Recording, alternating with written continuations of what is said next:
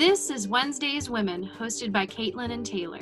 We invite you to join us in a candid conversation about the roles of women in political organizing and beyond as we celebrate the centennial celebration of the 19th Amendment. We hope that you find this episode educational, entertaining, and the women we discuss inspiring. If you like what you hear, subscribe and share. Hello, and thank you for joining us today. We'll be covering Eleanor Roosevelt, someone who was very involved with the League of Women Voters. And because of this, I want to preface today's episode with a brief message about registering to vote. The League of Women's Voters has an amazing online resource called vote411.org. Vote 411 is a one-stop shop for election-related information. It provides nonpartisan information to the public with both general and state-specific information on the following aspects of the election process: voter registration forms, registration deadlines, absentee ballot information, ballot measure information, early voting options, election dates, candidate guides, ID requirements per state, polling place locators, and general information such as how to watch a debate and how to research a candidate effectively. I highly recommend everyone go check out vote411.org. Make sure you're registered, and if you're not registered, you can get registered there. It's your one-stop shop. It really is. All right, so as you guys know from last week's episode, this is going to be probably my favorite episode of the summer because I love Eleanor Roosevelt. And so just to preface this episode, we wanted to say there is so much information on her because she was the longest serving First Lady for 12 years. There is an abundance of information about her life online. She's written extensively about her autobiography. So we are just touching the big things about her, but we could talk for days about her. So if we forget something, we're sorry. We're just trying to make this episode not a bajillion years long. All right, so just to smack right into it. So Anna Eleanor Roosevelt was born October 11th, 1884. She was actually named after her mother, who was also named Anna. She was born into a life of privilege. Her father was Teddy Roosevelt's brother, so he was also president. So not only was she married to a president, but she was also the niece of a president. So not only was he wealthy, but also their grandparents were very wealthy as well. So there was wealth all the way through. She had housekeepers, and from her housekeepers, she learned French before she even learned English. So she started out life as bilingual. So that was a really big help for her, especially whenever she went to school. However, despite her privilege, she did have a hard life because both of her parents were dead by the time she was 10. So she was orphaned at 10 years old with her other brother. Her father was an addict, he was an alcoholic, and he was addicted to some pain medication, which caused him to die because he had a fall, which caused him to go into a coma. And before that, her mother passed from diphtheria, and 3 months after her father had passed, her other brother had died as well. So a family of 5 went to 2 very quickly, and they ended up moving in with her grandparents. At 14 years old, she attended boarding school in London called Allenswood Academy. This school was a all-girls academy. The headmistress of this academy was a radical feminist, and she tried to prepare the girls for lives of work instead of motherly duties.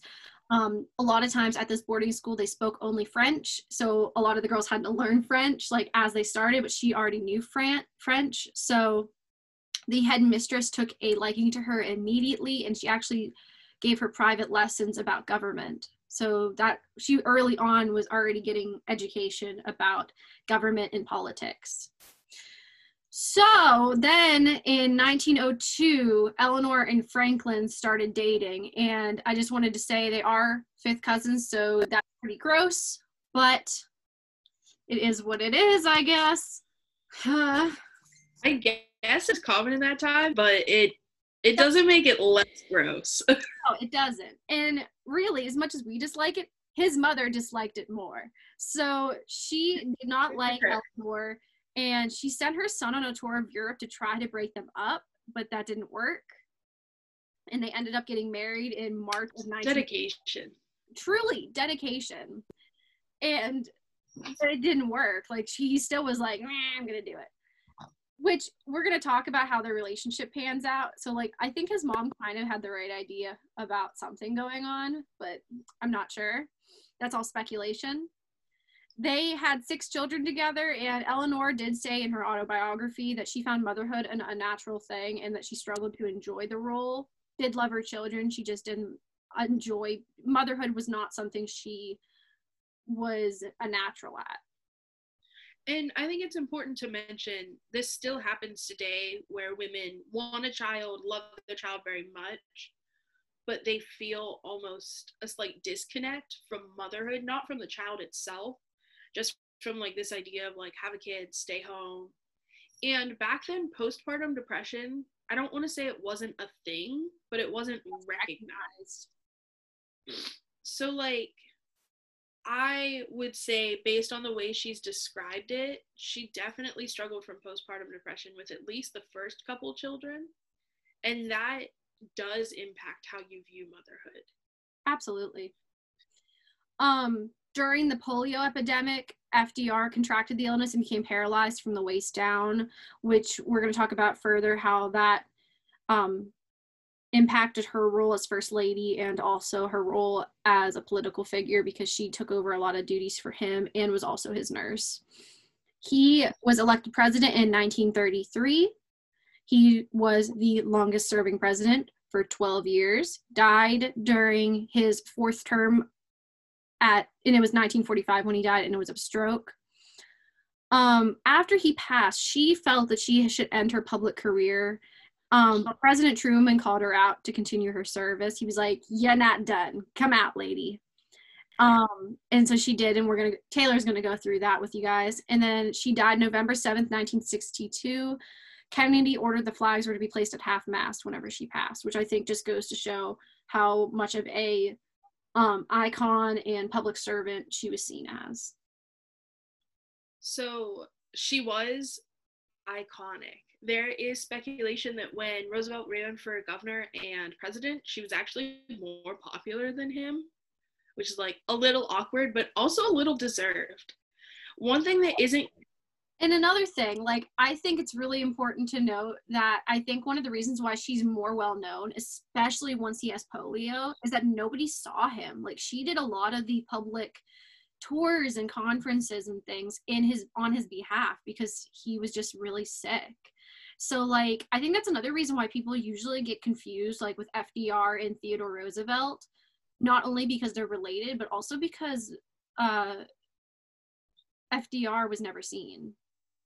Yeah, and it is often said by many historians that he was very self-conscious. He was in a wheelchair after he recovered from polio, and that he was very self-conscious of this wheelchair, and he felt like it was a huge hindrance. So in this time, being disabled wasn't as easy. Like, I'm not saying being disabled is easy now, but like most shops you can get your wheelchair into, or like people aren't always looking at you and being like, oh my God, they're in a wheelchair. During this time, it was very much like you were in a wheelchair. They knew you were in a wheelchair from polio, and he was very self-conscious of that. So he ordered all of his photos to be taken from like here up, so that the lower part of his body and his wheelchair were not in frame. So he did hide out basically after he had polio, which is a huge discussion for his presidency because he was so popular and yet he was rarely seen. Yeah. Maybe that's the key. Maybe you just need to like get elected and hide out. Like, don't say anything. Don't like. But one thing that isn't as frequently discussed is Eleanor Roosevelt as an LGBTQ plus ally. So she wasn't fighting for LGBTQ plus rights at this time, although I will say that really isn't even heard of until like the 60s. Mostly because they didn't even have like a term for homosexuality or bisexuality. They just called them inverts, which is like not great. But there is a lot of discourse regarding her sexual orientation. And there's a couple of reasons for this. Eleanor Roosevelt was very close with members of the LGBTQ plus community, and that was rare at the time. Usually if like one of your friends was in the community, you didn't talk about it, and you were like, oh no, she's not dating that person, they're just friends. They're like sisters. Which I think, and Eleanor was, I think that's a big reason why a lot of people are not on record as on the LGBTQ plus spectrum. It's not that they weren't, and it's not that homosexuality didn't exist. It's just that people were not labeling themselves as it because they didn't want to get into public discourse. yeah, and you also have to remember at this time, homosexuality was illegal in several states. I don't think it was illegal in all states, but it was legal in several states. Yeah. So you didn't want someone to be like, oh, they're, I guess then they would call them an invert, but you didn't want that. And so I'm not going to say she was an ally in the same respect that the women who started Stonewall were an ally, but she was, for the time, an ally, and I think that needs to be recognized. She has several love letters to a female reporter that has caused speculation that they were likely in an affair. But at the very least, she was known to respect and cherish friendships with members of the community.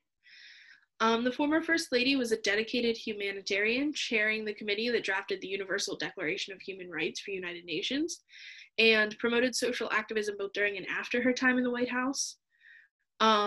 One of the lines in the Declaration of Human Rights is, everyone is entitled to all the rights and freedoms set forth in this declaration without distinction of any kind. And so this is often referenced to apply to the LGBTQ plus community, not at this time, but today it's like she was already paving the way for the world. Her marriage is somewhat upsetting because he's her cousin, but also he cheated on her with her own secretary in 1918. So they weren't married super long, and he was already like, I'm bored. Yeah. So she found love letters between them, and that's how she knew they were cheating. Initially, she was like, oh, I want a divorce. I'm over it. I want a divorce. But then she thought about it a little bit and knew it would ruin both of their political careers. And frankly, I don't think she gave a shit about FDR's career. I think she was like, it's going to ruin my political career. Like, at this time, you didn't want to get divorced. Especially as a woman. Yes, especially as a woman. FDR could probably recover. She would struggle immensely. It would be seen as, you couldn't make your marriage work. How are you going to make this position work? So she stayed with him, but their relationship definitely shifted to a marriage of love to just a political union. And she was fairly frank about, like, we stayed together for our careers, not necessarily for our hearts. Also, to make matters slightly worse, his mom owned their house at the time and told him he'd be disowned if he tried to divorce her. She was in charge of the entire family. Like, their house was connected to her house, and it was joined by a sliding door. And so, like, she decided what the kids were going to be doing, like her grandkids. She was deciding how their house would be decorated and stuff. Like, it's on record, Eleanor Roosevelt hated living there and was very happy when they moved. But, like, not only did she dislike the union from the beginning, but now she's forcing them to stay together. You know, it's just disgusting. And when Eleanor Roosevelt moved in with her grandmother was always very critical of her. And actually, when Eleanor left for boarding school, she had incredibly low self-esteem. And some people think that's why Mary Sylvestre, the teacher who took an interest in her, they think that's why she was so interested in Eleanor, because Eleanor was so bright and yet she was so quiet and she didn't want to speak out. So she got freedom, and then she came back, and his mom was overbearing, constantly critical of her. And I do think that is something that caused that disconnect with her motherhood, because she didn't have a sense of, like, these are my kids. It was, these are our kids. Yeah. So they stayed together, and he ended the affair. But he didn't end contact with her. No. She was at his bedside when he passed. So, and I want to note that his daughter knew about their meetings. The daughter, whenever he died, Eleanor Roosevelt found out that this mistress was at his bedside, and she was devastated. And her daughter came to her and said, Mom, I knew about it. I helped arrange their meetings. And she felt such a sense of disloyalty towards her daughter, and the fact that her daughter would help her father continue on this extramarital affair. So there is some evidence that they might not have been sexually having misconduct, I guess. At the time, it might have just been a romantic, emotional connection. But either way, she still felt very, I'm trying to think of the word. Disappointed, and she just felt like she was being left to dry, basically. Yeah, and I think, first of all, don't ever get your kids involved in your affair. Just don't. But second of all, I think, like, it would hurt even worse because he promised to end the affair to keep the relationship together. Yes. But Eleanor Roosevelt, who is a true badass, stuck with FDR, and then it is thought that she had her own affair, which at the time wouldn't have been as wild because they had already agreed it was a political union and not a heart union. But she met, while they were campaigning for the White House, she met a journalist, Lorena Hickok. And Lorena Hickok was actually the first woman to have her byline appear on the front page of the New York Times. So they initially met as reporter and interviewee, and Lorena Hickok interviewed her several times because she was so famous. Her husband's running for president. It wasn't weird that she was interviewing her. Through this interview, though, they developed this relationship. And I'm going to call it a relationship because whether they were intimate or not, they still had a relationship. They traveled together, they lived together, you know, I mean, be it a friendship or a romantic relationship, it's a relationship. So there were almost 4,000 letters between them, and they chronicle a fairly passionate romance. So the letters started in 1932. One note from Eleanor Roosevelt says, "Oh, how good it was to hear your voice. It was so inadequate to try and tell you what it meant. Jimmy was near and I couldn't say je t'aime and j'adore as I long to do, but always remember I'm saying it, and then I go to sleep thinking of you and repeating our little saying." So again, Eleanor Roosevelt learned French at an early age, and je t'aime and j'adore means I love you and I adore you in French. And so it's said that they said this line every time they hung up the phone, that they often included it in their letters, and that they would say it to each other depending on the audience. Yeah.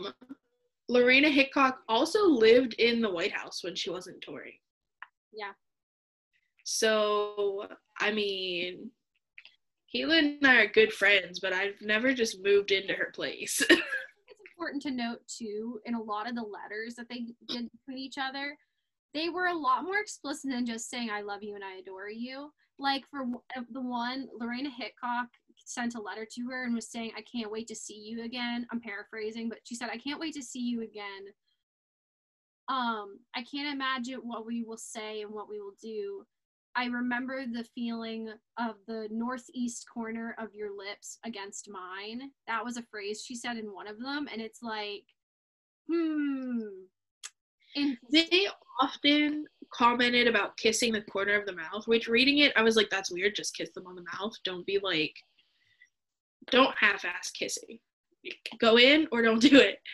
But there's also a lot of quotes about laying in each other's arms and missing the feeling in bedside. So it's definitely speculative. It's definitely not a stretch to be like, oh, they were together. It's important to note, a lot of people want to say, oh, they were just good friends because of that, like, heteronormative state that we all live in. To, like, it's unimaginable that two women could find love, you know, like, they had to just be friends. Like, nobody could think it possible that they were more than that. So here's the thing, if it were between her and a guy, everyone would immediately say it was an affair. So that's why I'm going with, absolutely, it's highly probable that they were, if not intimately having an affair, romantically having an affair. Agreed. So there is speculation also about Amelia Earhart. However, there's no like letters or definitive proof. They were just very close. And Amelia Earhart was kind of odd for the time. So she didn't want to marry anyone. She wanted to be like her own little free bird, which I completely get. But then like this man kept proposing and her friends were like, if you keep turning it down, you look weird. And she's like, I don't love him though. So like, I'm not going to marry him. And so he proposing. Finally, she goes, okay, here's the deal. I'll marry you, but this is our prenup.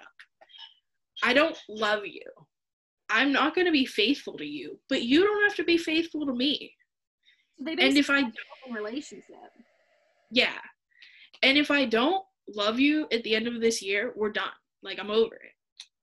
And so they got married following this prenup. This prenup was wild for the time. They were like, oh my God. She said she's going to have an affair. And I'm like, here's the thing. If you are both open about it and agreeing to it at the beginning, it's not that big of a deal. Like, if you and your partner are like, we're open. If you want to have a wild one night stand, that's fine. If I want to, that's fine.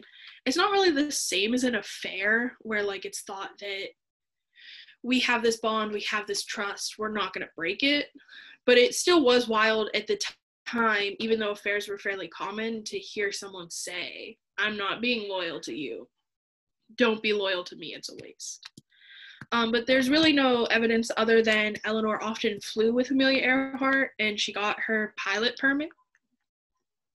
So people speculate, spent a lot of time with Earhart. Earhart was kind of odd, but not near the evidence they have for Hickok.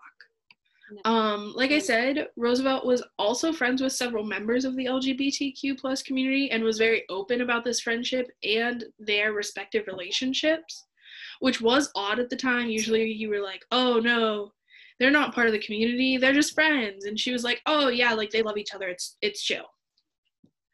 So a couple famous instances are Nancy Cook and Marion Dickerman, Esther Lape and Elizabeth Fisher Reed, and Marie Souvestre, who was Roosevelt's childhood teacher and a great influence on her later thinking. All of these were involved in lesbian relationships. So at the very least, Eleanor understood lesbianism, which wasn't something everyone at the time could say. Like if you lived in a very rural, conservative area during this time, you may have never even known it was a thing. Because again, they didn't have like a term for it. They were just like, oh, it's not normal, which isn't true, but it's fine. Marie Souvestre founded Le Rouge with her partner, Caroline Dussault. When they separated, she funded the Allenswood Boarding Academy. So Marie Souvestre is French, and that's why the Allenswood Academy, even though it was in England, spoke mostly French.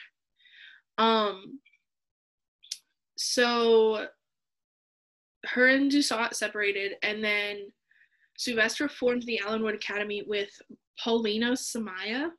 I'm mispronouncing that, but I couldn't find how to pronounce it last night, so sincerest apologies to Paulina and her family.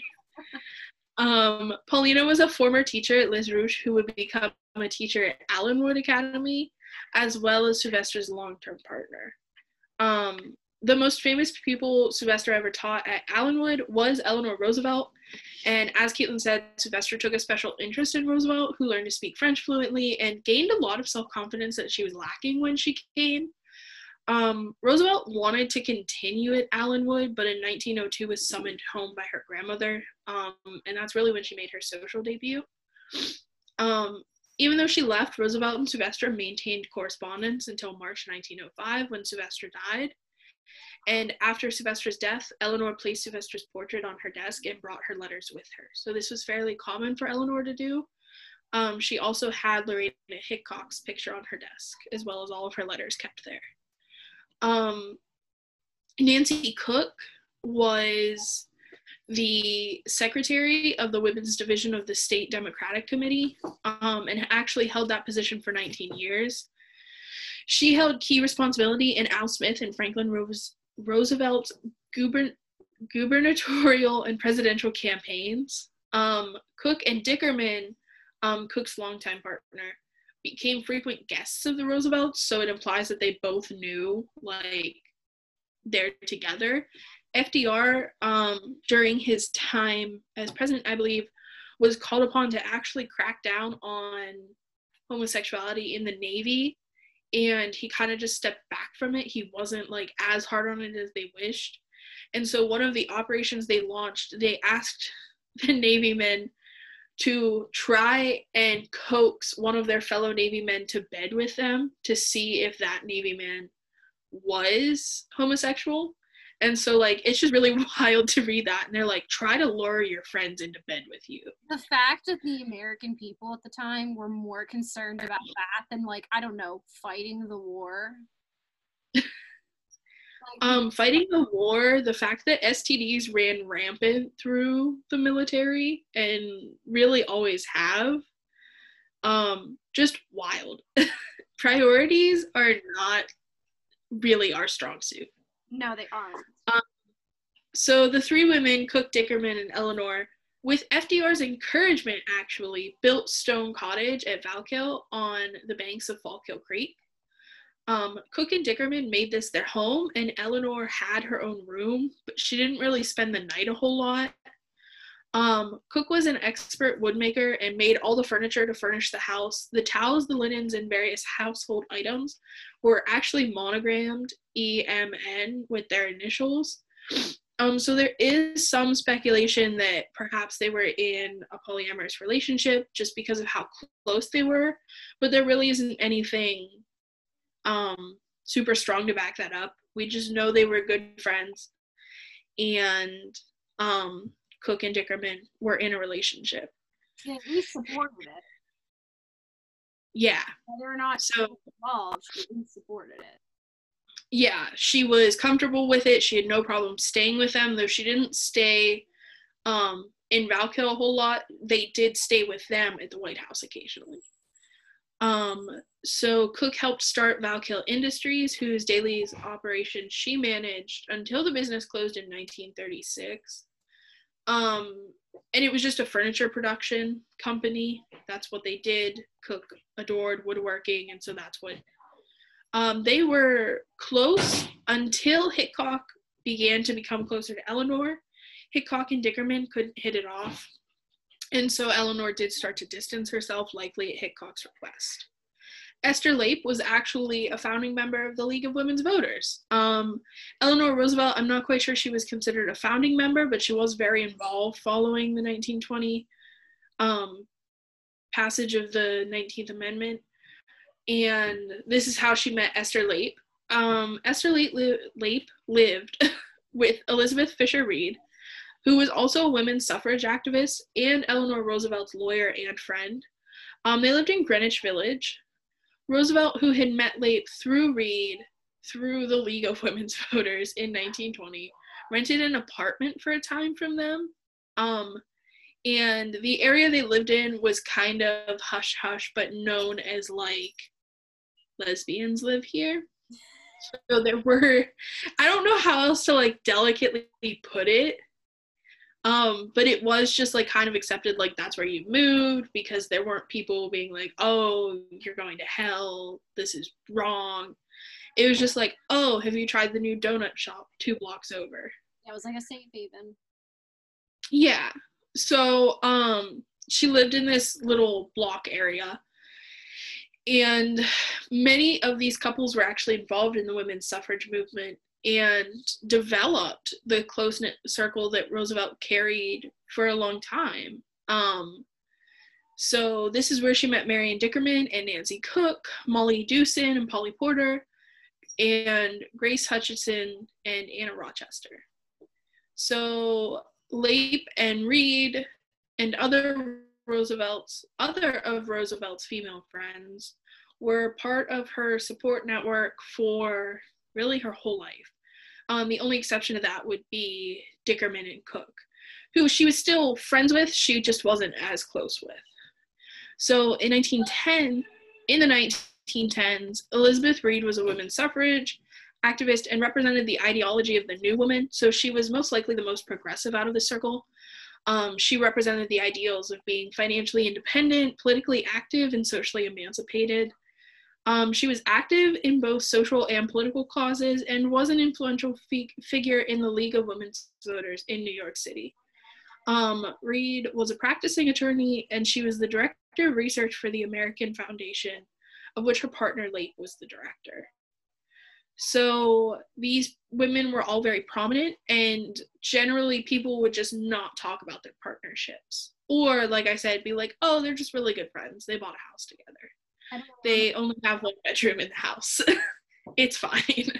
I don't care what anyone says. I believe that she was at least bisexual because, I mean, literally, Hancock gave her a ring and she wore it publicly. Like, there's just so many things going on with at least their relationship. You can't tell me there wasn't, I don't know, it's fishy.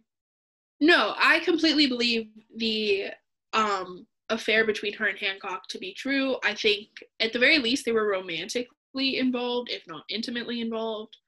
Like Caitlin said, they often exchanged gifts with each other and were very public about these gifts.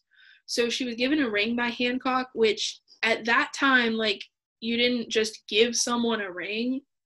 Like, it kind of meant something. And she actually wore that ring to, I believe it was FDR's inauguration. Yeah, she wore it to multiple events. I think the, like, headlining event was, like, the inauguration. And then she would continually wear it in public. She often talked about kissing Hickok's picture Good Morning and Good Night because she couldn't do it in person. And I believe that she was involved with Hickok. There is some speculation. At the very least, she was a friend of the community. At the time, that was very rare. Absolutely. And I think that's a good way to segue into her social political life because she was very, I'm sorry, people keep texting me, and so my things just keep going on, and it's a mess. Nobody lets me live, like, by myself. Everybody's gotta be talking to me. That's probably how Eleanor Roosevelt felt, to be honest. Probably. Especially when she retired and wanted to be done. And they're like, no. It's like, peace out, friends. And they're like, bitch, nah. You thought. So the reason why is because she had such a life full of knowledge. Like, she was just such a good resource, so why not use her? So before her marriage to FDR, she was the secretary and teacher at the Junior League for the Promotion of Settlement Movements, and there she helped immigrant and lower class workers who lived in bad settlements find new locations of places to live and just advocated that their settlements be improved. A lot of her social work ends up going towards lower middle class and working class. That's where her heart seems to lie, because that's a lot of what her social work leaned towards. She was an investigator for the Consumers League. For the Consumers League, what they did is they visited tenement apartments where workers both lived and worked, and it was under dangerous conditions and unhealthy conditions. And in these so-called sweatshops, she also helped to create and disseminate publicly in the form of open letters to newspapers, press releases, and other forms of media exposure information about the Consumers League White Label campaign, which the White Label campaign is like a thing where they were saying, oh, we're improving improving the quality of the locations where people work, and we're making them have like reasonable pay and good hours. But she was like, nah, fam, they're lying. And she was publicly explaining that. And then prior to World War I, she began to attend legislative sessions and to build an interest in politics, particularly shocked at the amount of,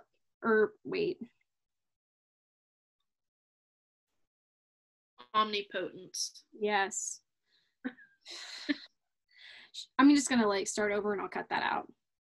She began to attend legislative session and to build an interest in politics, particularly shocked at the omnipotence of Tammany Hall, that so-called named entrenched Democratic Party leaders who controlled the legislative agenda and votes of state and city officials. FDR actually later stated that their tenure in Albany commenced her political sagacity. So that's another good way for us to like pinpoint where a lot of her build up in build up in politics started. In World War I, she started to work for the Red Cross and the Navy Relief Society, and she was very important in those organizations. They saw her as a great resource. She implored Wilson's administration at the time to their Interior Secretary to create a commission that conducted an investigation with the intention of improving the facility's services. So again, looking to improve what was going on within workers and how workers were being treated. The commission report prompted Congress to increase the hospital's budget and provide necessary care. So without that initiative, it would have been still even harder for the people working in World War I. Besides traditional fundraising work, she actually joined other spouses of prominent officials in booths located at Union Station in Washington, where they prepared sandwiches and coffee to give to servicemen departing by train for seaport locations. And then in 1919, she was a translator from the International Congress of Working Women because she was able to speak French. So again, that was a really good resource for her to be able to give service. Then polio happened. So in 1921, FDR did get polio and he was paralyzed from the waist down. So after he became paralyzed, she became his full-time nurse. Everyone thought that this was the end of his political journey. His mom begged for them to end the political journey, but Eleanor Roosevelt was the main figure that continued to support him and say, no, I think you need to get better so you can get back there and you can get back to work. They actually ended up hiring Missy Lehan to assume the traditional responsibilities that Eleanor as an official wife would do. So all the dinner, luncheons, tea parties, all that kind of stuff that an official wife would do, she took over. So when Eleanor wasn't nursing her husband, that gave her free time to actually start working more on her political life. So during that time, when she wasn't being the nurse, she was a part of the Women's City Club. She was part of the board of directors and the vice president. She became the club's literal voice, initiating her own career in radio with broadcasts intended to make women listeners informed on current political issues affecting them, which was really important because a lot of the time, all the politics was seen as a man's area. Reporters that were female weren't even always considered to be necessary or allowed to come into debriefings. She was also part of the Women's Trade Union League, so they sought to enlist more women members into trade unions, notably into the garment industry, to lobby state legislators in Congress on fair wages and work hours. Again, still working very hard to try and increase the safety and happiness of people in lower class positions. She was responsible. Going back to her radio broadcasts, it's very similar to Fireside Chats, which her husband held while he was in office. So it was just a common theme between them, to be very open, to be very, I want everyone to know what I'm doing so that they can voice their opinions. And I do think it is interesting that FDR is really held up on a pedestal almost. And one of the things people commend him for his fireside chats and his openness, and really that started with Eleanor. Eleanor started, obviously she didn't call them fireside chats, but radio broadcasts are all that the fireside chats were. And so it makes sense that he would use a similar tactic, but I think it's odd that he receives all the credit for it. Well, and it's important to note Not odd. that whenever a lot of her media that she did, sometimes FDR would give her information that he hadn't released yet to see how it would go over with women and people that followed her media sources more so than his, to see how they would react before he gave it out to the whole world. So I think that's interesting. I mean, it makes sense. She was so popular that often if she had given one thing that upset people, they weren't going to quit following her over it. However, the presidency is a roller coaster of ups and downs. Many presidents have been hailed as champions one day and then told they should step down the next. So I think that was a smart move because she had a more stable career, quite frankly. A more stable following, I should say. Absolutely. So whenever she was a part of the Women's Trade Union League, she was responsible actually for keeping them monetarily afloat during the worst year of the Great Depression. So they wouldn't even have survived without her support. She ended up picketing with them and being charged with disorderly conduct for doing so, actually. And in 1925, she testified before the New York State legislature advocating shorter hours for each workday for women and children. So imagine you are literally charging Eleanor Roosevelt, the first lady to the then New York governor, and being like, so we're going to bring you to court. And she's like, okay, I'll tell you what I have. I'll tell you, these people need better working conditions. Let's go. And they're just like, okay. And you also have to think about it. She knew these city officials and she knew these courts. Like, I mean, she wasn't afraid. They probably had lunch at her house half the time. Yeah. But it is interesting. I have almost more respect for her for getting arrested because sometimes they won't arrest public officials because they don't want, like, you don't want to be the guy who arrested Eleanor Roosevelt. Yeah. Like, today, you wouldn't want to be the guy who arrested, I don't even know who to, like, compare to. I guess, like, maybe Michelle Obama, but not as much, but at least similar. Yeah, absolutely. And then she was a part of the women's division of the New York State Democratic Committee. She was vice president for a time, and she worked as treasurer and as editor to the division's monthly newsletter. And she eventually wrote a monthly column in the publication called Passing Thoughts of Miss Franklin D. Roosevelt, which was very popular. As Taylor said, she was also a furniture factory owner at the time. She was co-owner and a history governmental teacher at Todd Hunter School of Girls, which she really enjoyed doing, though she did have to step down whenever her husband became governor. And as we already stated, once his polio hit and he became immobilized, she did end up substituting for him whenever he was unable to attend a lot of different events, political meetings, and conferences. Despite her reputation as an overly political person, she drew a line when it came to speaking on his behalf and would not go beyond marking personal experiences with him for his 1936, 1940, and 1944 presidential campaigns, which at sometimes does get her a lot of criticisms because whenever she would do things for him after he would be reappointed as president, they would say, we didn't vote for you to be our president, we voted for him, why are you doing things? But she took those things with a grain of salt, basically.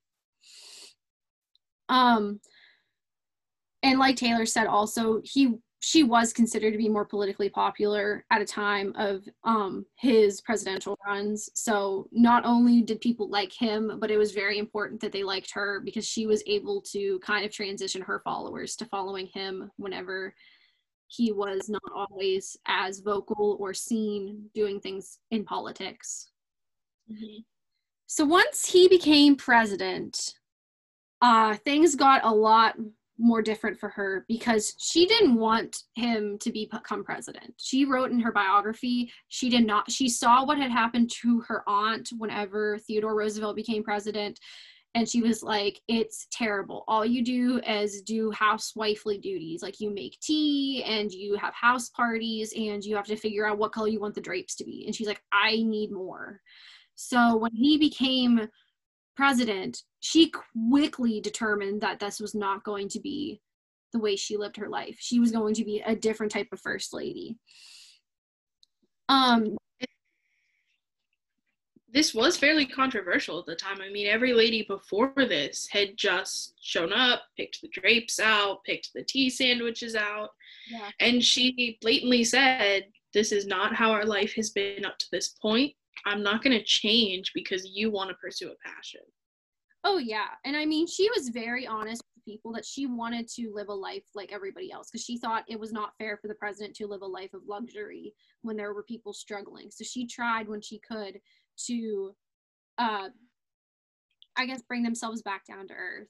for lack of a better term. And I think that's really important. And that's a lot of how they got through a lot of the two big national traumatic events that they went through, which would have been the Great Depression and World War II. And I think that's why people supported them so much through those times and why they were able to help, even though it was a very horrible situation.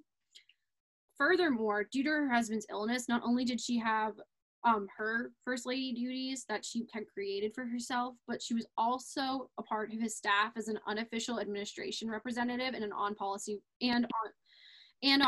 related issues. So I think it's really important to note that she was busy. She was busy. No wonder whenever he passed did she want to be removed from the political limelight. Her activities were widely covered in the media in the 1920s, making her more publicly recognizable than her husband, especially because he was never seen because of his illness. During her tenure as First Lady, it is estimated that she gave about 1,400 speeches, and these were about a wide range of topics, including social issues important to her agenda as a presidential spouse or a paid lecturer. She wrote thousands of columns and 27 books. She is the most, I'm trying to think. A lot of First Ladies have written books. She has written the most and done the most as far as writing columns and any kind of literature work. And she participated in hundreds of radio shows as well, which was very different than any other First Lady. She embraced the media instead of disliking them. And I'm going to put a picture somewhere here in the video, if you're watching the video, of all the different locations where her publications were included, because it is just astronomical, the amount of people that supported her and organizations that supported her.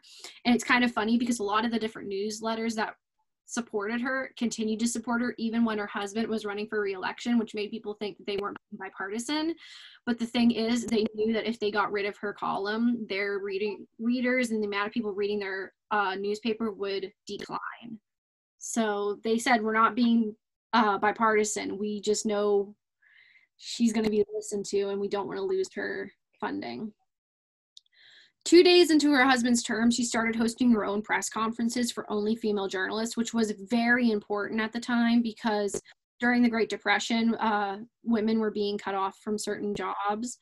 And she saw that and she didn't want to see women being excluded from another location. So she said, I'm going to be having my own press conferences. Men will not be allowed in. And so that meant that newspapers, if they wanted to hear what was being said at her press conferences, were going to have to at least have one journalist on their staff who was female.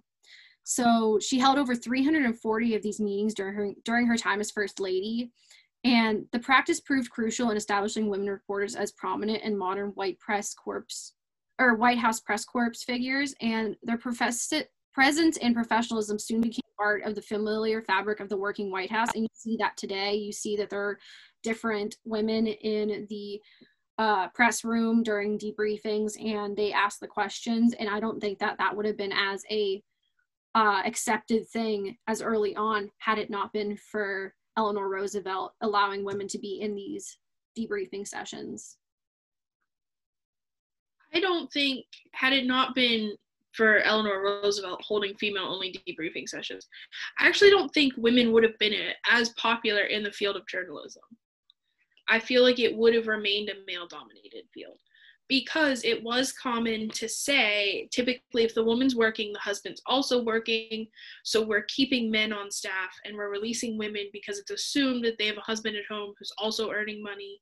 They're not the breadwinner, which wasn't always true.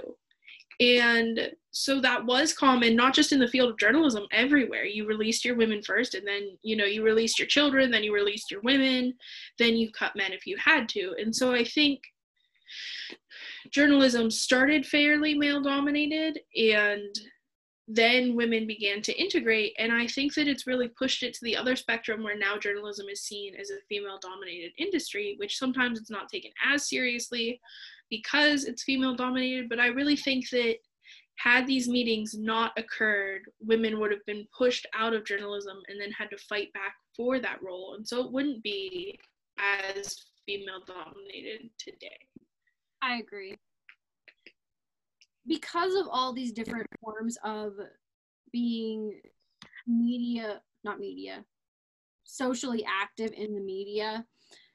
She became the most politically active and publicly active and most influential, I would say, First Lady in history.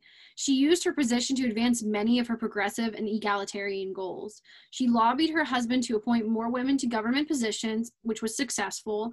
And she even secured Frances Perkins as the first woman to head the Department of Labor, among many others. So not only was she changing what the First Lady meant, but she was starting to change what it meant to be a woman in the White House for all different types of positions. She became an advocate for the rights and needs of the poor, of minorities, and of the disadvantaged. And in August of 1933, 5 months after becoming First Lady, she contracted with the monthly Women's Home Companion magazine to pen a column called I Want You to Write to Me. And this was an open invitation for the public to submit questions, asking her questions that provoked her advice, personal opinions, and providing information on issues both personal and political, which was unheard of. That would be, because nobody usually gets to have a conversation with people in charge unless you are in charge somehow, or you go through the ladder. For somebody who is just a housewife in, I don't know, Kentucky, to be able to write the president's wife and for her to possibly, more than possibly respond was major. Yeah, I mean, for her to have the intention to respond, I'm sure she didn't respond to all letters. Oh, no. But the intention is there, and it's usually not. So that is incredibly impressive. Within the first 5 months, she had 300,000 individuals write to her. So she did not write them all. I would hope not, for her hand's sake. But she also encouraged the public to offer their own opinions and observations during the Great Depression and war preparedness years, because she wanted to make sure that they were properly representing what the American people needed. She did earn money for this endeavor, and she donated all of it to various charities. And it was very much like the public responded well to her. They liked that she was doing this, and they loved the fact that she was not making any money off of it, and she was taking the money and giving it to other people in need. Another reason why the public was so drawn to her was she started to do a syndicated column called My Day. And she began writing that column in 1935, so 2 years after the one that we just talked about ended. And that continued until her death in 1962.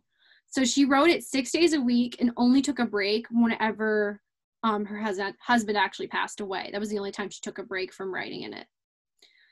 Within 3 years, that column was in 62 daily newspapers with a readership of over 4 million, which is crazy. That means she is like, I don't know. That means she's like a common, My Day column was probably a common household name that you could just say, I'm reading My Day, and someone would know what you mean. And I think it's important, this really prefaces social media, so now politicians have an easy way to quickly communicate with a large number of people. During this time, there wasn't social media. And so there was sort of a communication gap.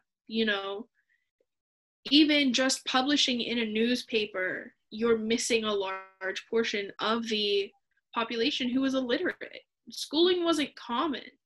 For most people in rural areas, you went to school to a point to learn basic skills, and then you started farming or you started working on ship docks. Not everyone was educated, and so My Day was an easily accessible piece to the large number of the population. She couldn't reach with My Day, she often supplemented with radio broadcasts. Yeah. So she was really making sure to get everyone. Yes. And although My Day was usually placed in the women's section of the newspaper, they were widely read by men, especially those following politics. So she was reaching more than just women with her communications. And then we get into racial equality. So throughout her life, she was shown to be very much an advocate for racial equality, but a lot of different things came about in World War II that I wanted to touch upon. So in World War II, she worked to increase the equal rights for Black officers at the Carnegie Air Force site. So she actually went there, and she insisted that she go up with a black pilot to ensure that he was given an opportunity to be deployed, which was something that was not being offered to black officers at the time. She also went to the front lines in Europe to show support for soldiers and called families on their behalf to thank them for their service. So she called a bunch of people and a bunch of families, which was also, again, very unheard of for her to be reaching out to the common person to say thank you for your service and thank you for your whoever's service in your family. She was very against the Jim Crow laws and was known to sit between segregated sections and seating rooms to show her opposition. And there's actually a famous picture of her that they were taking. I forget what conference they were at, but it was split, and she requested that there be a chair in the middle of the aisle for her to sit in to show that she was not going to be pressured into being segregated. And I think it's important to note that she always sat in the middle. She didn't take the seat of the black person. Yes. Because sometimes when white people would advocate for ending segregation, they would sit in the black section, which the point is very similar, but you are taking a person of color's seat when you do that. Yeah. So I always found it very impressive that she sat between. She would not take a seat from them. Yes. And in 1939, this was like one of the big forms of statements on her opinion about racial inequality that I found to be very inspiring. She was a part of the Daughters of the American Revolution organization, and the organization denied Marian Anderson to come and perform for them because she was black. And so in part of her column at the time, she wrote a letter stating that she will no longer be a part of the Daughters of the American Revolution organization. And she established a concert at the Lincoln Memorial for Marian Anderson, which had like 40,000 people in attendance. So that was pretty wild that she not only resigned from the organization, but did it so publicly. And then also went even further to have her own concert, to have this woman come and perform. Yeah, I mean, I can't even imagine waking up one day and just reading the newspaper and being like, oh no. Well, especially imagine the people who were in charge of that organization, for them to have the the president of the United States wife a part of your organization, and then to her not only resign from your organization, but to do it in a newsletter. That's like I don't know. That would be like the president of the United States deciding that he no longer wants to support, I don't know. I'm trying to think of something like similar. It would be like me if I didn't want to be trustee anymore for the university, and instead of going to like my higher ups and saying I'm no longer interested in serving, me instead just being like, I'm gonna put it in the Clarion newspaper and I'm gonna throw a party afterward. That's gonna be a public party also. You know what I mean? Like, that's what it's like. So that was a really big intervention on her behalf for the racial equality and inequality that she saw. The First Lady also vigorously and unapologetically pressed the president to support a proposed anti-lynching law. However, this failed to pass due to FDR's practical realization that Southern Democrats might abandon his ongoing and future legislative agenda. She did, yeah, boo. And I mean, I really appreciated multiple times throughout the presidency of FDR, Eleanor went publicly and said, I don't agree with my husband, and I'm going to find other people that I can rally for, like in opposition, that are going to fight for this. That shows guts, that you're not going to stand with your husband, who is the president, even though, you know, she stood exactly for what is right. If she didn't believe what he was doing was right, she called him on it. Oh, yeah. Yeah.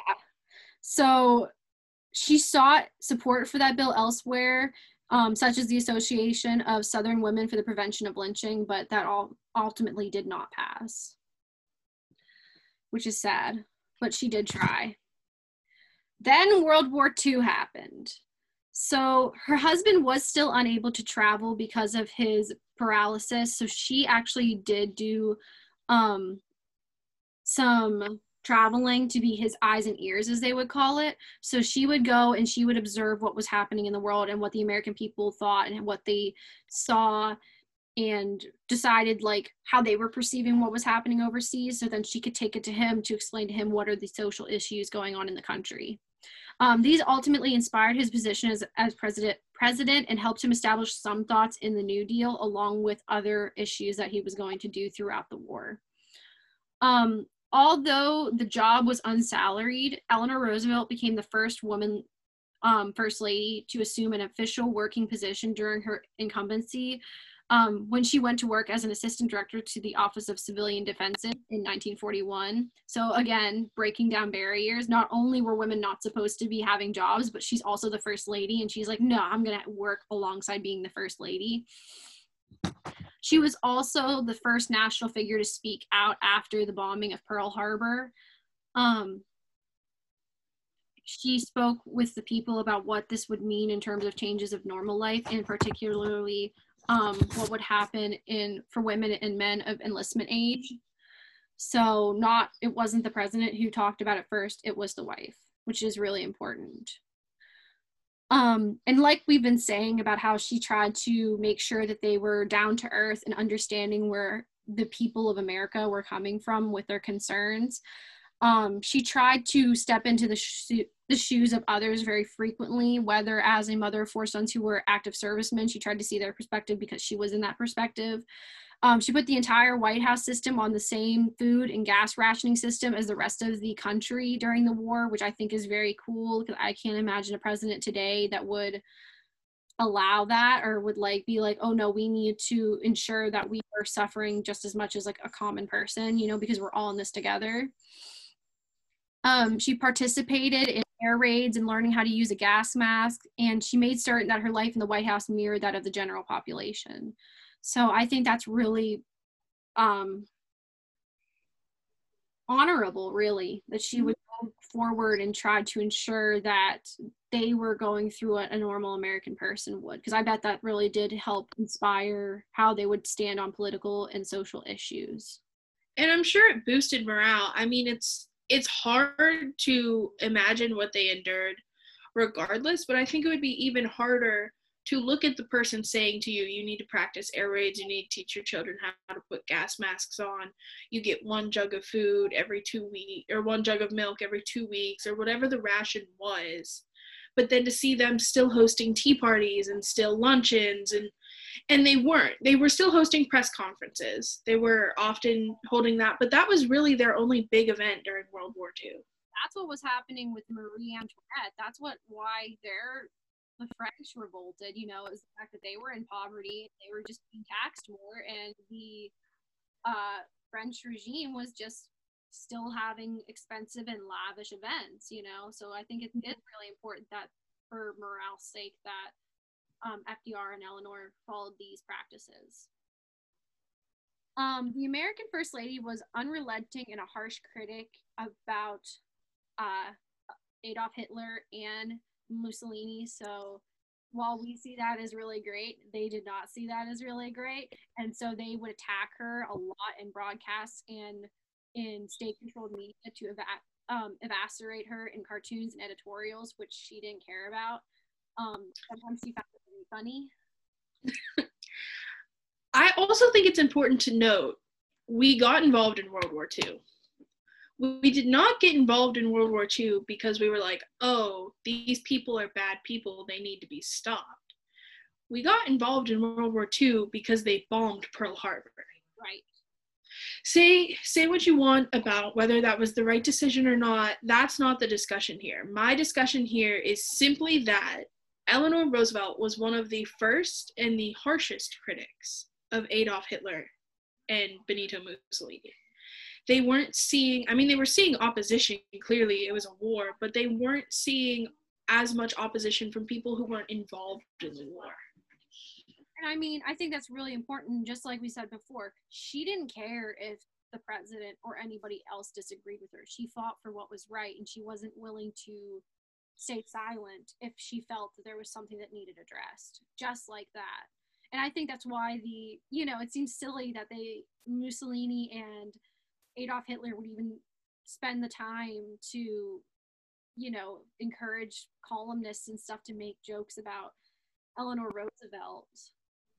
I think they were threatened by her. So too, but they didn't want to make it seem that they could be threatened by a woman at the time, and so that's why it's just interesting to me that they would take the time to deal with it, you know? Mm-hmm. Yep, and then she also kept a long view on decisions that would affect post-war life as well. So she opposed FDR, for example, who supported the construction of temporary housing structures that would be destroyed after their use. She believed that the structures should be made to last so that they could later aid public housing needs. So that she always thought about the lower class and what the lower class needed and how they could benefit them, which I find very respectable.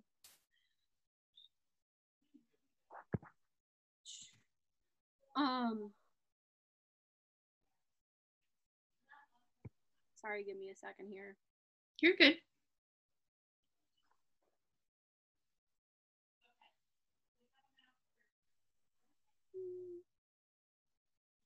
Worked in World War II? Yeah, but I already said that. I'm trying to wonder. Oh. I'll just go to lobbied. Okay. So she also lobbied for the approval of immigrants to come to America to escape Nazi oppression. She was hearing from cousins and different people that actually lived overseas because she had friends there from her schooling, and also during her life before her father passed, they actually put him in a sanitarium over there in France, and that's where they went to stay at one point. So she had friends overseas, and they were telling her about the oppression and the treatment of the Jewish people, and she was very upset about it. So she had stated that her inability to convince the president to allow more people into the country during the Holocaust was her biggest regret as First Lady, which I find to be, I like it whenever people can say that they've done wrong or they recognize their failures, because I think that goes to show a lot of personal growth and humility that a lot of people don't have anymore or enough. Oh, for sure. She also did a road trip with Lyudmila Pavlichenko, which that is how you say it. I looked it up. Who was a woman Russian shooter extraordinaire. So when Lyudmila Pavlichenko was supposed to come to the White House, they didn't know she was going to be a woman, and she came, and they were like, "Wow, this is your best Russian sharpshooter." And they're like, "Yes, in Russia, we are not like divided on the front lines based on sex." And they thought it was so inspirational. So they actually asked her to go on a tour with Eleanor Roosevelt to push the American people to join the Second Front, and this actually did work. They were inspired by her and how she was 25 years old, a woman, and still being a badass on the front lines.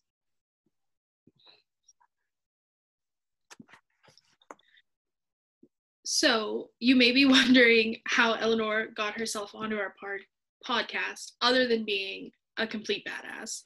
She was involved in the suffrage movement. She was not involved leading up to it.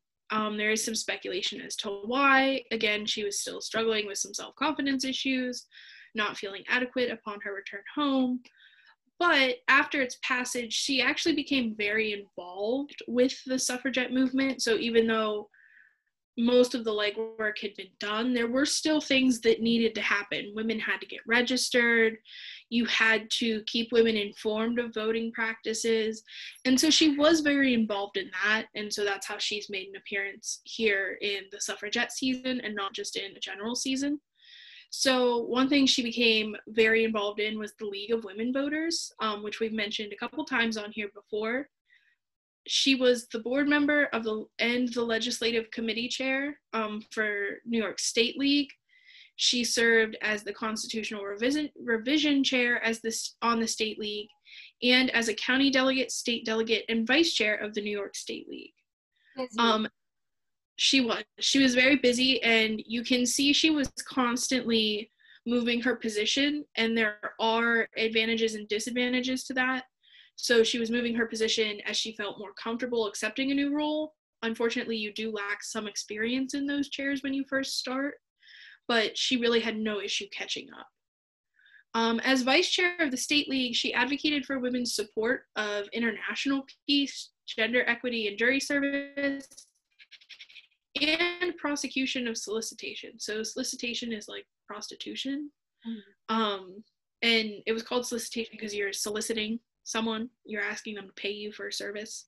And so Eleanor Roosevelt was opposed to solicitation and to sex workers as a practice. This wasn't uncommon at the time. They were really kind of seen as less than people. So she advocated a lot for equity and international peace, and this will become very important later on. She joined the Women's Trade Union League, which worked more so for women's rights in working environments, which is still important to women's suffrage because remember, the suffrage movement didn't have its own money. Their women received an allowance from their husbands, and so she worked with the Women's Trade Union League to get them positions in career fields. She also, as a suffragette, worked on the World Peace Movement and the Bok Peace Prize Committee. So through this, she was exposed to the efforts of world peace through her work with suffragist Carrie Chapman Catt. So this committee she served on sought to award the best plan that would ensure eventual world peace and get the US to participate in a global justice system. So this had been discussed for years. The United Nations wouldn't start until, I believe it was 1945 it started. But this was a mission of... Yeah, it was after the war had already been a thing. Yeah. So it was a goal of the US even before that. This committee reviewed over 22,000 entries that they received and then promote the winning plan $100,000. Which is a lot of money. Yeah, I mean, in that time, that was huge. That doesn't seem like a lot, but if you remember, the $100 fine that Susan B. Anthony received translated to roughly $3,500. So you're talking, I think, millions. I think you would hit $1 million with that. Yeah, I think so too. But regardless, you're getting a lot of money to implement this plan. She was also the head of the women's division of the Democratic National Committee, which we talked about earlier.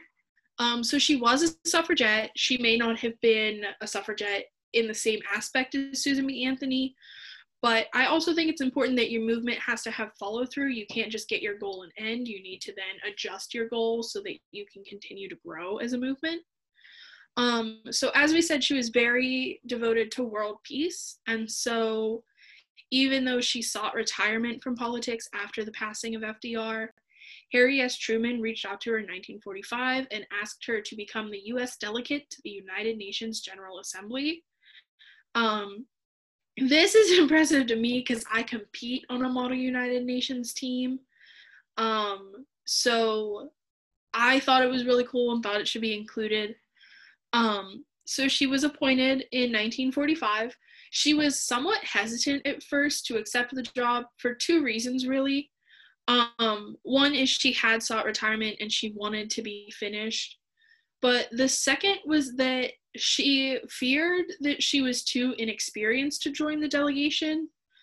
She lacked a lot of international relations. She dealt a lot with relating to US citizens and relating to the general public, not so much, reaching out to, who is the British guy? Churchill, Winston Churchill. Yes. She wasn't reaching out to him. I'm like, I don't know which guy you meant, but yeah, Winston Churchill would have been the prime minister at the time. I wanted to call him the Bulldog, which was his nickname, but I was like, I need his name. So she was hesitant, and this goes back to lacking self-esteem, likely from such critical early upbringing. But she did eventually become the first woman to represent the United States as a delegate to the United Nations. All of her other delegates were men. So they were unsure of how to take having a woman in the delegation. Even though Eleanor Roosevelt was highly revered, they were hesitant. Because of this, they assigned her to Committee 3. So for those of you who don't know how the United Nations works, you have your General Assembly, and then within your General Assembly, you have 3 to 4 committees. So your first committee is fairly political. Your second committee is more the financial aspect of the General Assembly. Third committee deals with humanitarian, economic, and cultural questions, while the fourth committee deals with legal matters. So they were fearful that Eleanor wouldn't speak up and fight for the US's policies and agendas they wanted to push.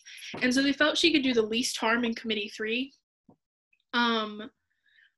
So she was assigned here and kind of understood that they put her there because they anticipated her sitting back. And so that really motivated her to show them that they underestimated her. So she used a lot of diplomatic and rhetorical skills to win the right of self-determination for war refugees who face the danger of forced reparation to their home countries. So what this means is, so if you were a war refugee and you fled from Germany to England, after the Holocaust, there were still issues in Germany that hadn't been resolved. And so repatriation to your home country would be just sending you back to Germany, not helping you, not providing a social worker, just shipping you off, saying goodbye. Self-determination allows for these refugees to say, I don't feel comfortable returning, or to say, I'm comfortable returning, but I want to hold off for a couple days or a couple weeks. And that's actually still discussed in the United Nations today, what we do with war refugees and how we handle them. Really decided now, or like what does the typical conversation look like right now? So it's mostly done country by country. The encouragement from the United Nations.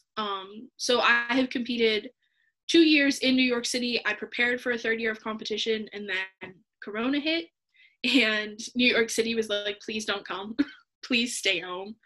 So, but when I served on Committee 3 for the competition team, the discussion was that it's best to allow them to return home, but to provide them with social workers and to do it over a slow exposure process. So they go back for a day and check everything out, and then they come back to where they feel safe. And then they stay for a weekend and check everything out and come back to where they feel safe. It shouldn't immediately be, okay, your civil war's over, your country's been decimated, please leave. There's the door. Goodbye. It needs to be That would be very shocking. Yes, it needs to be a slow process. They also recommend assigning social workers as soon as a refugee comes in, because there is a lot of trauma that comes with living in a country like that. So that's their official position now. It wasn't always their official position, but Eleanor Roosevelt really helped cement it. Her reputation for hard work and skillful debate earned her an appointment as the United States representative on the newly created United Nations Human Rights Commission. This is a huge commission to serve on. It was a huge undertaking, really, that they sought to draft a document that secured human rights to everyone. And so Eleanor would later say that it was her work on the Human Rights Commission that she considered to be her most important task. So of everything we discussed previously, she felt that this was her biggest calling and really almost her grand finale to politics.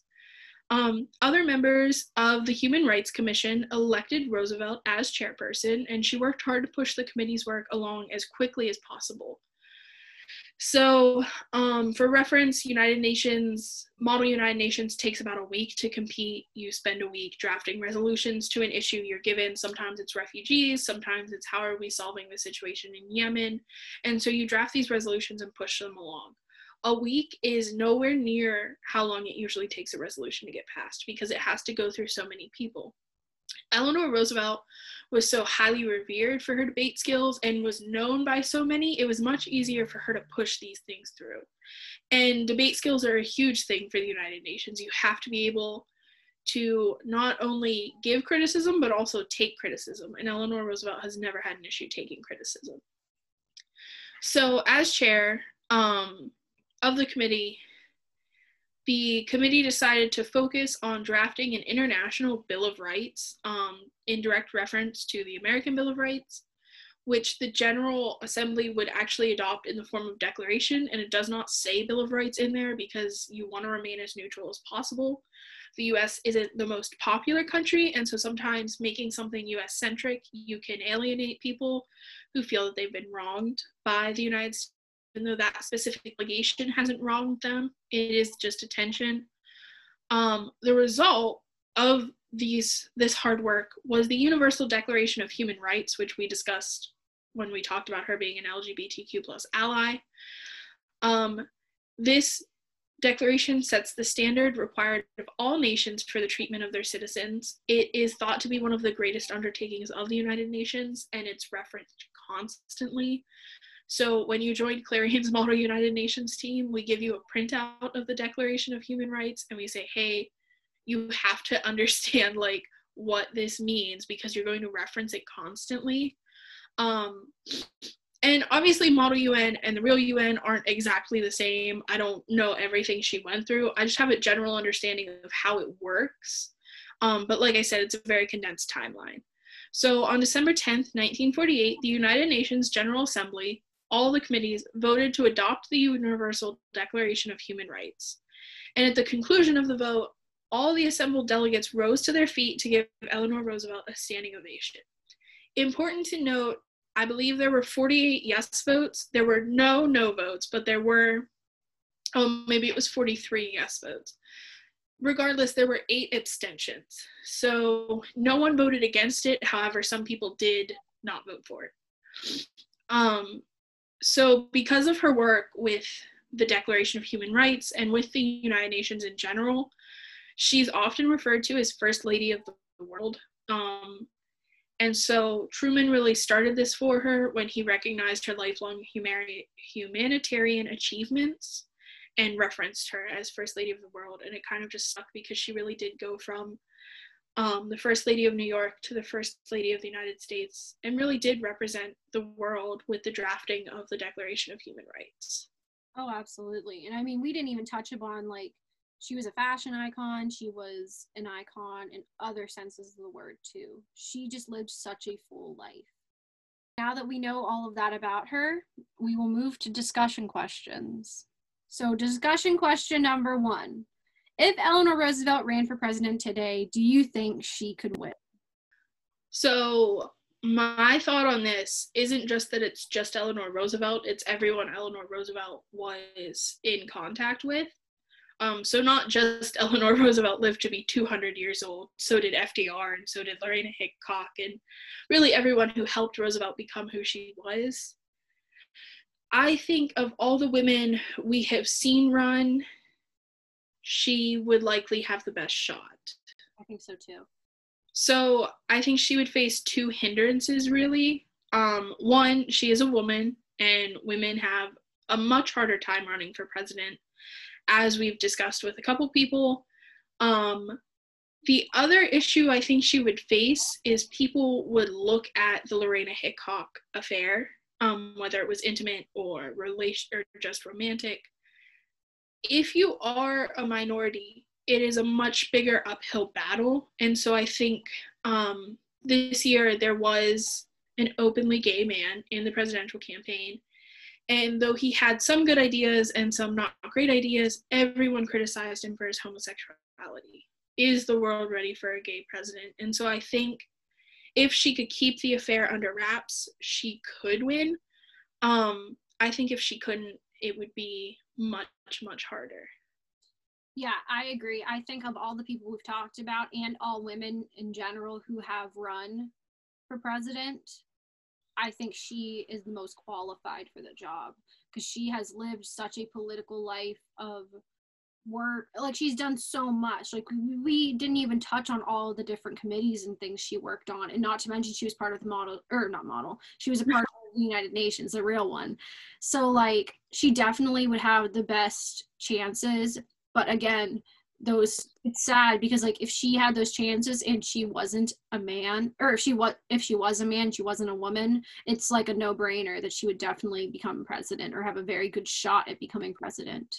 But because of a lot of especially during like the beginning of an election, people focus so much on the person, and if there's something they don't like about them, that's all you hear about. You don't get to hear about their policies. You hear about their clothes or how they look or their family life and their family scandals and things like that. Like whenever we were younger, for example, and we were going through the election of Barack Obama and John McCain, and he picked Sarah Palin. Yeah, like we talked so much about the fact that her daughter had a teenage pregnancy, and it's like, why did that even have anything to do with anything? You know, it has nothing to do with her policies. Not saying one way or the other about her, but like that's something that was always talked about instead of like, how is she as a politician? Yeah, and I feel like women often face that more often than men. People can look past men's personal traits and look to like, oh, this is their policy. With women, it is very much, how did she raise her home? How did she raise her children? You know, oh, she was a working mother. Like, that doesn't matter. It genuinely doesn't. To be president, it doesn't mean anything. Hillary Clinton's pantsuits. That was a huge conversation point during the last presidential election. You know, we never talked about Trump's whatever he wore, you know, but we did talk about her pantsuits, and it's like, why? And I mean, we saw it with President Obama, the tan suit fiasco. Yeah. You know, he wore a tan suit to the garden. What does it matter? Like, straight up, unless the back of his suit had like a vulgar word on it or mentioned a slur of some kind, I don't care what he's wearing. Like, or if he's naked. If he comes out naked, I'm like, are you okay? Do you like need some time? Because you can take it. But yeah, I definitely think she is qualified, but she would just have an uphill battle. Yeah. I mean, I would like to see a woman president elected at some point. I think it's really sad that the first woman would be elected in my lifetime. But especially because like everybody always says like, how could a woman deal? I hate when people say, how could a woman president like be able to figure anything out? And I'm like, well, if we look at history, all wars are started by men. It's not even just like, yes, you're correct. Like most major wars, I don't know of a war that was started by a woman. But I also think it's just this idea of seeing women as incompetent, which isn't fair. Like, lots of men have gotten into the White House and not known what they were doing, and left the White House and didn't know what they were doing when they left. They were just like, oh, okay, I'm gone. Goodbye. I don't know what happened, but like I was here for 4 years. And we're like, thank you.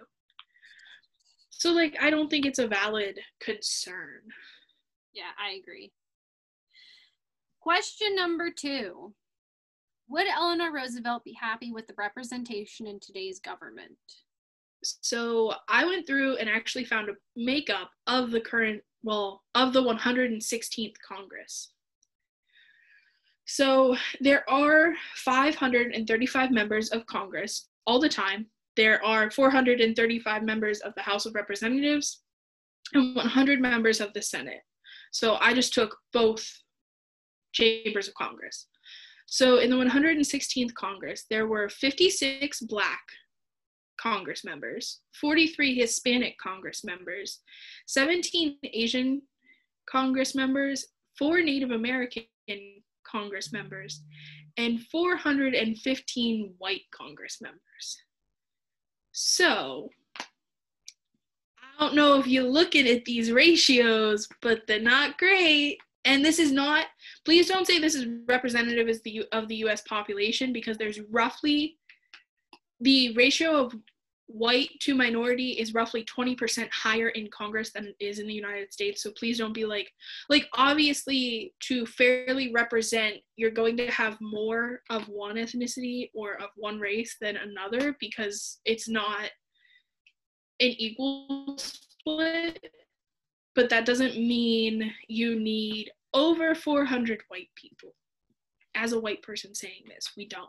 I know what white people are like. My biggest issue with this is that there's only 4 Native American people, and there are big issues happening with Native American lands in this country, and us taking advantage of Holy Lands to put pipeline in and different things like that. And it's really sad that they don't get equal representation. And I will say, just disclaimer, if there were biracial people elected to this Congress, they asked them which they identified with. So it is possible that there is a white person with Native American ancestry who just felt they more aligned with white people. But that's not, like, unless there's 100 people who are like, oh, we're just picking white, it's just not acceptable. Regarding the sexual orientation makeup, there were 3 lesbians, 5 gay men, 2 bisexuals, and 522 heterosexual members of Congress. So I will say these are only accounting for open members of Congress, not just everyone. But still, again, unless there's like 300 people who are still in the closet, unacceptable. Regarding gender identity, there are 131 women, 3 transgender people, and it did not specify male to female or female to male. It just made them their own category. And 401 men. To clarify, it's thought that women represent 60% of the US population. And I would really I wish that they had this information, how much of House of Representatives and the Senate together are white heterosexual men. I would like to see that. I want to see those statistics. Yeah. That one was not provided. I got this information from Pew Research. It wasn't provided there. I'm sure it's available somewhere. I just didn't think to look for it. So, reflecting on this makeup that is mostly white, mostly heterosexual, and mostly men, would Eleanor Roosevelt be happy with the representation in today's government? I'm going to give that a big fat no. I think she would be incredibly disappointed. So looking at this, we now have 131 women involved in Congress. That's abysmal. Truly. It truly is. Well, yeah, because you'd need at least 3 times the amount of women if you had a women's, I don't know. It's like what we talked about before, like obviously men can be feminists, but for women to advocate for women's issues is crucial because we understand more than anybody else what is needed and why it is needed. So it's like very upsetting that there are so many, so few women being included in the conversation. And again, being an ally does not mean you can fairly represent the struggle of whoever you're an ally to if you are not a part of that community. So I'm sure some of these men elected are feminists. I'm sure some of them want equal rights, but you are not advocating for it better than a woman. And I don't think she would be happy with it. I think she would consistently campaign to increase the number of women on. Yeah, just like she did with women being in the White House as officials. I think it would be the same thing. She would push for more inclusion. Mm-hmm. So the last question, do you think the world would have still considered her the most influential woman had they known her status as a possible bisexual?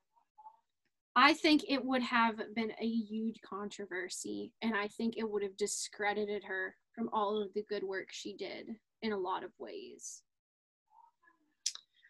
So I agree. I think at the time she would not have had the influence she had people known. I think today she may be more recognized today than we think, just because there is a big movement to look back at history and say this person needs to be recognized not just because they are a member of a minority community, but because they did impressive things while being a member. And so there is a push today to recognize people who were forgotten in history. I mean, this podcast is an example. We often, when we talk about suffragettes, we hear about Susan B. Anthony and Elizabeth Cady Stanton, 2 white women who were born fairly privileged lives, We do occasionally hear about Sojourner Truth, but we do not hear about some of the women we've discussed here today. So I do think there is a push currently to recognize people who were forgotten in history. I actually think she would not have been influential because I don't think FDR could have won the presidency had they known his wife was bisexual. I think so too. And I mean, what I was saying too, like, I just know that there is still a lot, like, compared to other people in the LGBTQ plus spectrum, bisexuals, I would say, along, like, right behind transgender people are obviously the most attacked, for lack of a better word. But I think bisexuals are right there behind them because they're seen as almost untrue, I guess would be the way to phrase it. They're not given the dignity and the, trying to think of how I want to say this. They're not recognized as being. So there's a lot of, speaking from experience, there's a lot of, if you're in a heteronormative relationship, you're not part of the community because people see you and they don't immediately associate you as being part of this community, so you don't face oppression in the same way that transgender members or hetero or homosexual members, because they are constantly being seen as different. And there's also this idea that even when you do, as a bisexual, have a homosexual relationship, there's this idea that then you're just gay, you're not bisexual. And so it's this idea that your sexuality is called into question with every relationship you have, you know. And some people speak a lot about this, you know, if you are bisexual but you end up marrying a man, people often tell you you just need to identify as straight because you aren't. And I will be the first to admit that when you're in a heteronormative couple, you aren't experiencing the same slurs and you know, invasive questions. You know, when you're with a guy, no one's saying, oh, which one of you's the top, which one of you's the bottom. It's just assumed. And so I'm not going to say that they're the same struggle, but it is still this idea that you are constantly being called into question, sometimes by your own community. And I think that's what I kind of was trying to get at. I'm really glad you said it because it gave me a second, like, validity was the word I was looking for. Mm-hmm. Give validity to people that are bisexual because they're seen as just being not identifying the way they should. And that is what I've seen, like, through social media and through conversations with people, that the LGBTQ plus community doesn't seem to be as supportive. Yeah, and I mean, I've been told just personally that like, being bisexual is just being gay with internal homophobia, so you don't want to commit. And that's not true. That's not what it is. You don't, like, that's not how it works. And so to have members of the community who you're trying to look up to and reference as how to conduct yourself and how to advocate properly, to see them exclude you is very harmful. And I think it would have been easier had Eleanor Roosevelt been gay. Yeah, that, like, I feel too. I think that if she were alive today and running, I think that would be more of a hindrance to her. Not only the fact that she's on the spectrum, but also being bisexual. Mm-hmm. All right. Well, that was Eleanor Roosevelt. I am super happy you guys voted for her because I was waiting to talk about her because I think she's just such an interesting lady. There is still so much information out there about her, so I totally recommend you go and do your own research if you want to hear more about her life and struggles. Who are we talking about next week? Okay, so next week, no special guest, unfortunately. We will be covering Alice Paul. Alice Paul was an active suffragette and one of the first people to propose an equal rights amendment. In 1912, Paul and her friends organized a women's march to coincide with Woodrow Wilson's inauguration. This is because Wilson refused to speak on the idea of women's suffrage. When that event commenced, the following March that Paul had put forward, Paul and her suffragettes were so prominent that male onlookers insulted and assaulted the women marchers as the police looked on and did not intervene. We will discuss the mistreatment Paul endured while she fought for this cause she believed in. We will also discuss that her later imprisonment and how it likely led to Woodrow Wilson endorsing women's suffrage. Yes. If you are interested in looking at a movie about her life before the podcast, I definitely recommend Iron Jawed Angels. It's a good movie. All right, well, this has been Wednesday's Women, and I want to thank everybody for coming again, and we will see you next week. Goodbye.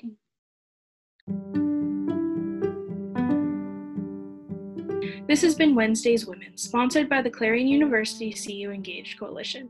The thoughts and ideas presented in this podcast are meant to be for entertainment purposes first and foremost, and we do not claim to be experts in any field. As always, thanks for listening, and make sure you go out and register to vote.